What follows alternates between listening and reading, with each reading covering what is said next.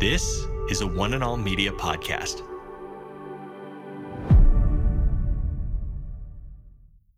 Today with Jeff Vines, we are taking the gospel to the world. pastor, apologist, and Bible teacher. One truth that will be delivered in love and compassion, connecting every one person to all that God has promised them. You make me wanna dance and sing with every single breath I breathe. I will bring this offering. You are my wonder, you with the wonder. Today with Jeff Vines. Welcome back to Today with Jeff Vines. My name's Aaron, and last time Pastor Jeff started a message from the book of Esther. Now, Esther is a Hebrew who God placed in Persia where she ruled as King Xerxes' queen. She lived an extraordinary life, content to serve God wherever He placed her. And I know that there's something that we can apply to our own lives today about being content wherever God has called us. This is part of a long series, so if you want to catch up on any messages or listen to certain ones again, just search for Today with Jeff Vines wherever you listen to your podcasts. Here's Pastor Jeff with the remainder of this message. He's picking up in Esther chapter 5.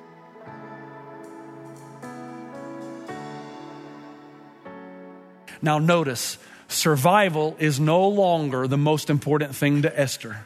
The fact that she would give her life to something bigger than herself now is the most important thing. Her worst case scenario is no longer death.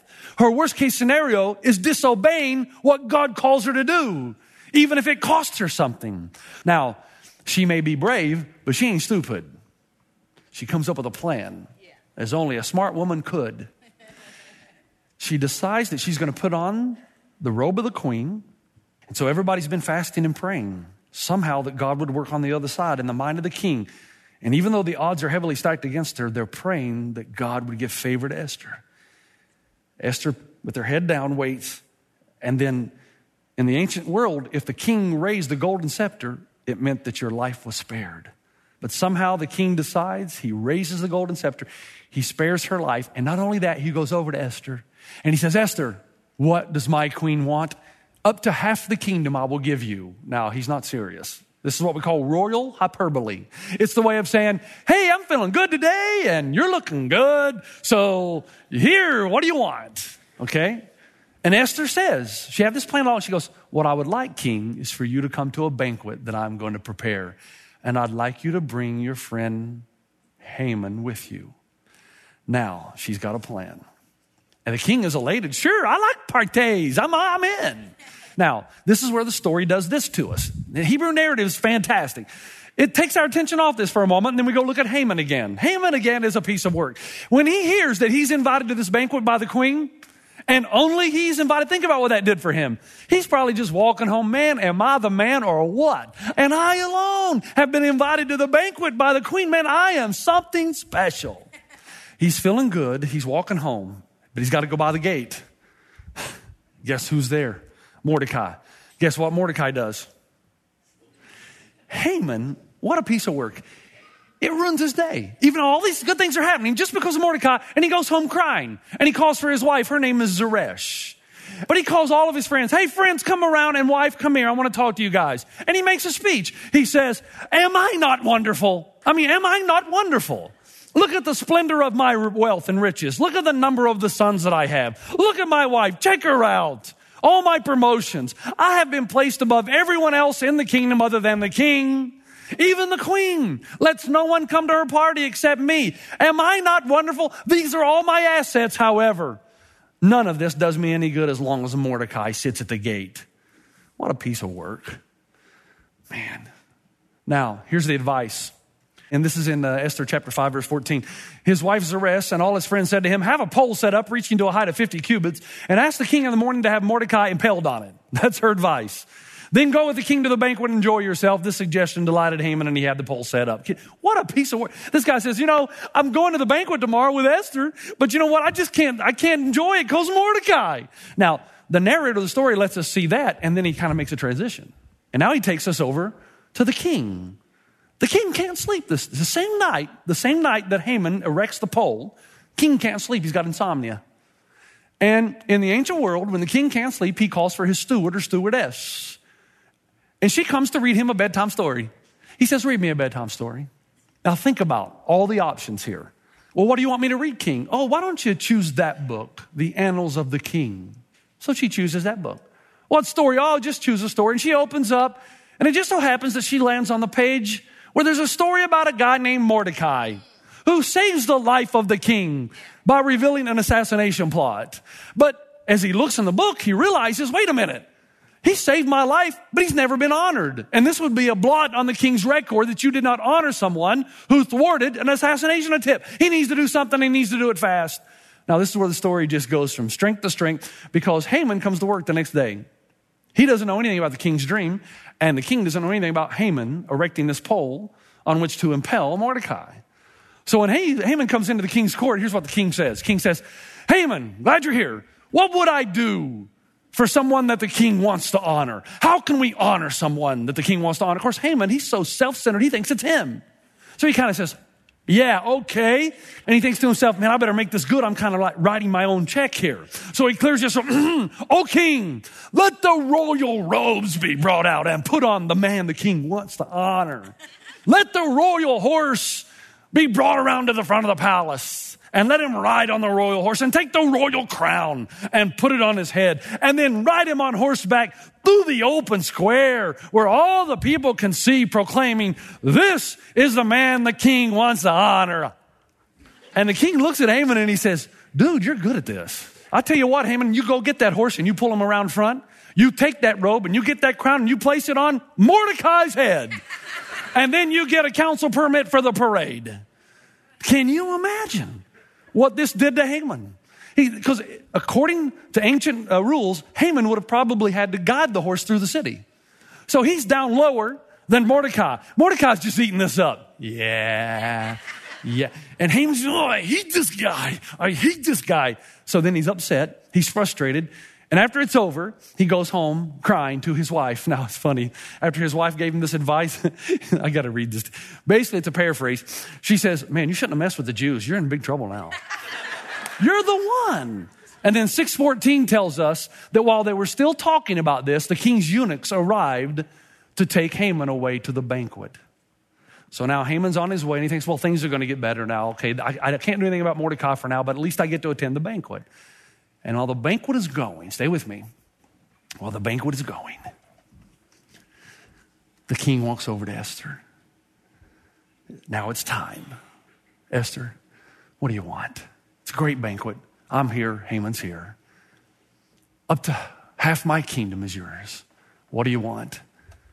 And with Haman listening in, she says this in Esther chapter 7, verse 2. If I have found favor with you, your majesty, and if it pleases you, grant me my life, this is my petition. And spare my people, this is my request. For I and my people have been sold to be destroyed, killed, and annihilated. If we had merely been sold as male and female slaves, I would have kept quiet because no such distress would justify disturbing the king. King Xerxes asked the queen Esther, who is he? Where is he, the man who has dared to do such a thing? Esther said, an adversary, an enemy, this vile Haman. The king at that point recognizes he's been tricked to kill his own queen and her people. And that very night, the very pole that was erected in Haman's backyard to kill Mordecai, the king has Haman hanged and impaled on it. Now, that's not the end of the story. Because Esther's job now is to appoint a new chief of staff because Haman's dead. Guess who she appoints? Would you like to guess? Mordecai. And then she reminds the king, but king, there's still this edict. You've got to change it before some of my people start dying. And the king, in typical Xerxes fashion, all we know about him, okay, bring me my signet ring and somebody else write it. I'm tired. Mordecai, you write it. So Mordecai writes the new law. And he writes it not only saving the life of Israel, but actually giving them favor. So that if you look carefully in the New King James Version, in chapter 8, verse 15 through 17, it tells us that the people started pretending to be Jews, even if they weren't, to get some of the favor. What a turnaround. What's the point? I guess it was about 20 years ago that I saw this movie called The Power of One. It's actually based on a Bryce Courtney novel. One of the best books I've ever read, one of the best movies I've ever seen. And it's the first time I ever saw my favorite actor, Morgan Freeman, act. He was a lot younger than me, but he was fantastic. This movie was about a young South African boy who felt the call of God, who was incredibly brave, who had a young woman that held him accountable. When things got tough, he really felt like he could end apartheid in his corner of the world. The power of one. And because of his courage, because of God's sovereign power on him, because of him being held accountable when things got tough, he was able to do it. Single-handedly, in his part of the world, he put an end to that racism. Now, every time I think of that movie, I think of this story in Esther. And I think of what God can do. Now, stay with me. What God can do with one person who is totally committed and says, I want God to do something remarkable in my life. Now, here's the problem. Most of us can think of remarkable people, and we do honor them. Jesus, quite remarkable. But you've got others like a Mother Teresa who worked with the poorest of poor in the streets of Calcutta. She was remarkable. You think of a guy like Billy Graham. Out of all the mud and dirt that you hear on mega pastors or on televangelists, here's a guy that has lived a long life that's so much above reproach that anytime any accusation's been made, it just won't stick. That's a man of God right there. One time, somebody asked Billy Graham, why did God choose you to do this work? He said, I don't know. It's the first thing I'm going to ask him when I get to heaven. We talked about Jim Elliott a few weeks ago, but here's the problem. I said I wasn't going to mention that I'm 50, so I'm not. But here's what you learn as you get older. These guys are not supposed to be the exception. They're supposed to be the rule. God wants to do this with every life. Every one of us, we're supposed to desire the remarkable life, not the mediocre one. But the problem is most of us think you'll drift into it. You'll just drift into it. You'll drift into remarkable life, which is why most people live a life of mediocrity. You think there's nothing you have to do with great intentionality to live the remarkable life with God. And so you keep on living a life of mediocrity year after year after year. We used this statement last year and we repeated it numerous times. We said, direction, not intention, determines destination. Do you understand? Just because you want a good marriage doesn't mean you're going to have one. Just because you want good children doesn't mean you're going to have good children. Just because you want a good job doesn't mean you're going to have a good job. Just because you want to be financially secure in your older age doesn't mean you're going to be. Without direction, without some kind of intentionality, none of those things will take place. And the natural tendency is to drift toward the bad in life. Now, Esther, in this story, shows me what it takes to live this remarkable life. And I have 4 quick questions for you, and it's the end of the sermon, but stay focused, okay? Now, here they are. Number 1, who plays the role of Mordecai in your life? Who challenges you? Who doesn't let you get away with all your whining? And tells you, stop acting like a Barbie, pull the string, go, go, go, hit the ground. Extraordinary lives do not happen without a Mordecai. The one constant you see in people whose lives are remarkable is they have somebody in their life that speaks the hard word to them and they don't get defensive. They listen and grow from it. You know who mine is? Listen, I'm telling you, the reason I'm so passionate about this is I know the kind of person that I would have had the tendency to become. I still fight it. But I've had somebody in my life since I was about 20 years old. It's my father-in-law. Now, let me tell you, we've had some heated discussions. Because he's been more than willing to tell me what's wrong with me from the first time he met me. In fact, I know that when Robin brought me home to meet him, he and his wife, Betty, they were devastated. It's amazing how things turn out, isn't it? They were, you're not going to marry this bozo. And I'm sure he would say that I was a lot like Haman.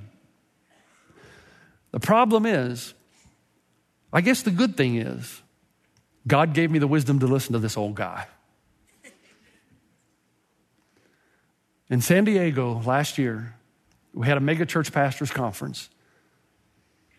And the guy who was leading the devotion, so you got 150 pastors of large churches, the guy who was leading the devotion had brought 150 footballs. And he used the illustration of how at the end of an NFL game, some player gets the game ball, the player who has made the greatest impact on the game. And then he challenged us each to stand up one by one and say who has had the greatest impact on our lives. And all these pastors, one after the next, said, well, my father, my pastor, my pastor. And he came to me, and I realized if I was going to tell the truth, it would have to be Charlie Delaney, my father-in-law. And I stood up and I told the story. And then we sent him this football. And all the pastors signed it, 150 signatures. And I sent it to him in the mail with a letter. You made the biggest impact in my life. Can you imagine how he felt when he received that? But it's a two-way street. He had to be willing to give me the hard word, and I had to be willing to take it. The Bible says the kind of relationship we should be looking for is this one, the one where sparks fly. Now, you look at that. You say, well, all right, Jeff, that's a great idea, but where does that happen in Scripture? I'll tell you where. Proverbs 27:17, as iron sharpens iron, so another person sharpens another. Sparks fly, friction. You gotta have somebody in your life that will look at you in the eye and say, stop your whining. Come on. Stop hiding in the Barbie house. Go, go, go. Hit the ground running hard, hard, hard. Without that, your tendency will be just one big softy living a mediocre life. Eugene Peterson says this, there is a great market for religious experience in our world. Oh yeah. There is little enthusiasm for the patient acquisition of virtue, little inclination to sign up for a long apprenticeship in what earlier generations of Christians called holiness. Man, who's the person that speaks the hard word into your life and you listen? If you don't have that person, I want to tell you right now, you will not drift toward a remarkable life. You'll drift away from it. Second question, do you believe in the sovereign omnipotence of God or don't you? The three types of people in the world. The first group believes this, you know what, it's all dumb luck. You're alone, that's all you're ever going to be. It's dumb luck, wrong place, wrong time, whatever happens to you. There's a second group of people that they believe, I don't know what's going on out there, and I don't know if I believe in God or not, but I think there's some force or energy out there that kind of makes good things happen even out of bad. There's a lot of those people. But then there's a third group that you're supposed to be, that I'm supposed to be, that God is absolutely sovereign over this world. He is omnipotent. He is all powerful. He is omniscient. He is all knowing. Nothing catches him by surprise. And all of our lives, God is the designer, and we're pawns on the chessboard that he moves from place to place to place. And he's looking for some G.I. Joes who will say, okay, God, I don't like this move. I don't like being here, but you're sovereign. You brought me to this place and this time for such a time as this. So, do you believe in his sovereignty or not? Do you know that the word God is not mentioned one time in the book of Esther? Not even once. But implied throughout that even when you're in exile, even when you're not in Jerusalem and there's no temple, even though he may be unseen, unnamed, God is always at work. And he has positioned you wherever you are for such a time as this. Psalm 16:5 says, Lord, you have assigned me my portion and my cup. Please listen. Life is not about your happiness. It's about your contentment, and there's a difference. Seasons in your life will always not make you happy. But if you can learn to be content in any and every situation, you have the potential to live a remarkable life. And the only way you can be content in any and every situation is to know that God placed you wherever you are, and there's a greater good at stake, and that God can do remarkable things in your life where you are right now, which leads me to the third question. Where's your Persia? Where is your Persia? Where's that place that you hate, but you find yourself living there? You know, the application could go on forever. It could be the situation you're in with your kids, situation you're in with your wife, situation you're in with your husband, situation you are in your job, in your finances. You could go on and on. That's your Persia. You've got one of two ways to respond. You can say, now this is where, folks, this is where the rubber hits the road. You can say, you know what? I hate it here. I detest it here. And you can start to think that God is not sovereign, you are. And you decide what happens next and next and next. And you decide how things should be. But when you really believe that God is sovereign, you believe whatever the situation you're in right now, every person in the room, you believe that God is large and in charge and in control of this. And he's waiting for you to ask this question. Whatever your Persia is, he's waiting for you to ask, what is my great opportunity in Persia? Why has God brought me here? What is it that I can do that will be remarkable in the midst of this? Stop kicking and screaming and trying to get out of it. Stop hiding in the Barbie house. But get out there and ask God, what remarkable thing can we do together in the midst of a horrible situation? Which brings me to the fourth and final one. Do you begin each battle with prayer? Esther, before she went and obeyed God, or Mordecai and God, of course, he's speaking through Mordecai. She says, go gather together all the Jews who are in Susa and fast for me. Do not eat or drink for 3 days, night or day. I and my maids will fast as you do. When this is done, I will go to the king, even though it is against the law. Can I ask you, what are you known for? What are you known for? If I said the name Jeff Vines, would you think of golf? Unfortunately, some of you would. Some of you are known for your cars that you drive. Some of you are known for the houses that you've built. Some of you are known for the job that you have. Some of you are known for the perfumes that you wear. Some of you are known for the clothes that you wear, for the kingdoms that you've built. Not all of that's wrong. But according to the Bible, first and foremost, you're supposed to be known as a man or woman of prayer. That is your identifying mark. And yet so few are. And the problem is, if you don't get this one right, the other three are very difficult to come by. But if you get this one right, the other three just fall into place. Because if you are a praying man or woman, then God gives you a grand revelation of his sovereignty. And no matter what position you're in, no matter how deep and bad your Persia, you have this ability to have a peace that passes all understanding, because God continues to give you the knowledge that he's large and in charge, he's in control, and he is moving you from place to place to accomplish his good will and to make you into a remarkable life. If you're praying, I won't have to challenge you to have an accountability partner. You will pray and the Spirit of God will remind you who is speaking truth, hard truth into your life, so that you don't continue on this path of mediocrity. Do you get what Esther is about? God wants to do something remarkable in all your lives, with you, in your home, in your work, in your community, and in your Persia, if you will just start to believe. Folks, I want to challenge you. Find your Mordecai. Find him or her. Believe in a sovereign God. Identify the Persia that you're in and become a person of prayer. And if you do those 4 things, you'll live a remarkable life. But if you keep drifting and you go out of here, nothing changes, then yeah, you'll probably go to heaven because you're saved by grace through faith. But this mediocre life that you're in will just go from mediocrity to mediocrity. And you'll die a death wondering what your life was really supposed to be about. Live your life now for the kingdom that is to come. And you will have anything but a mediocre life. Amen? Father, I want to thank you and praise you for a powerful narrative in the book of Esther. I thank you that you opened our eyes to the reality that we're not mediocre people. We've been called by the Spirit of the living God. We've had the power of the Holy Spirit placed in us to enable us to do that which you call us to do. And whatever you call us to do, you assume the responsibility to equip us to do it.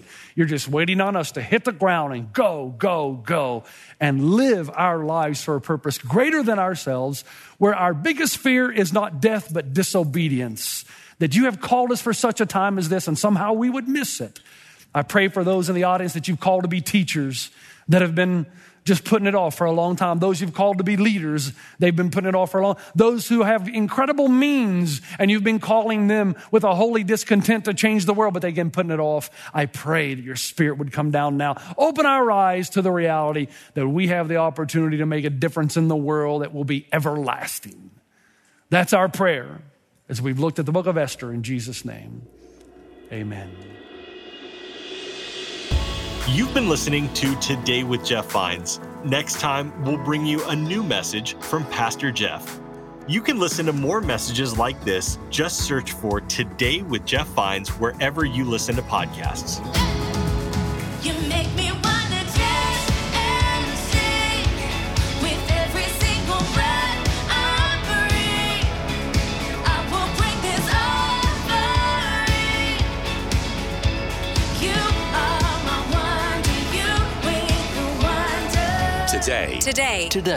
Today with Jeff Vines. This is a production by One and All Media. For more, head to oneandall.media.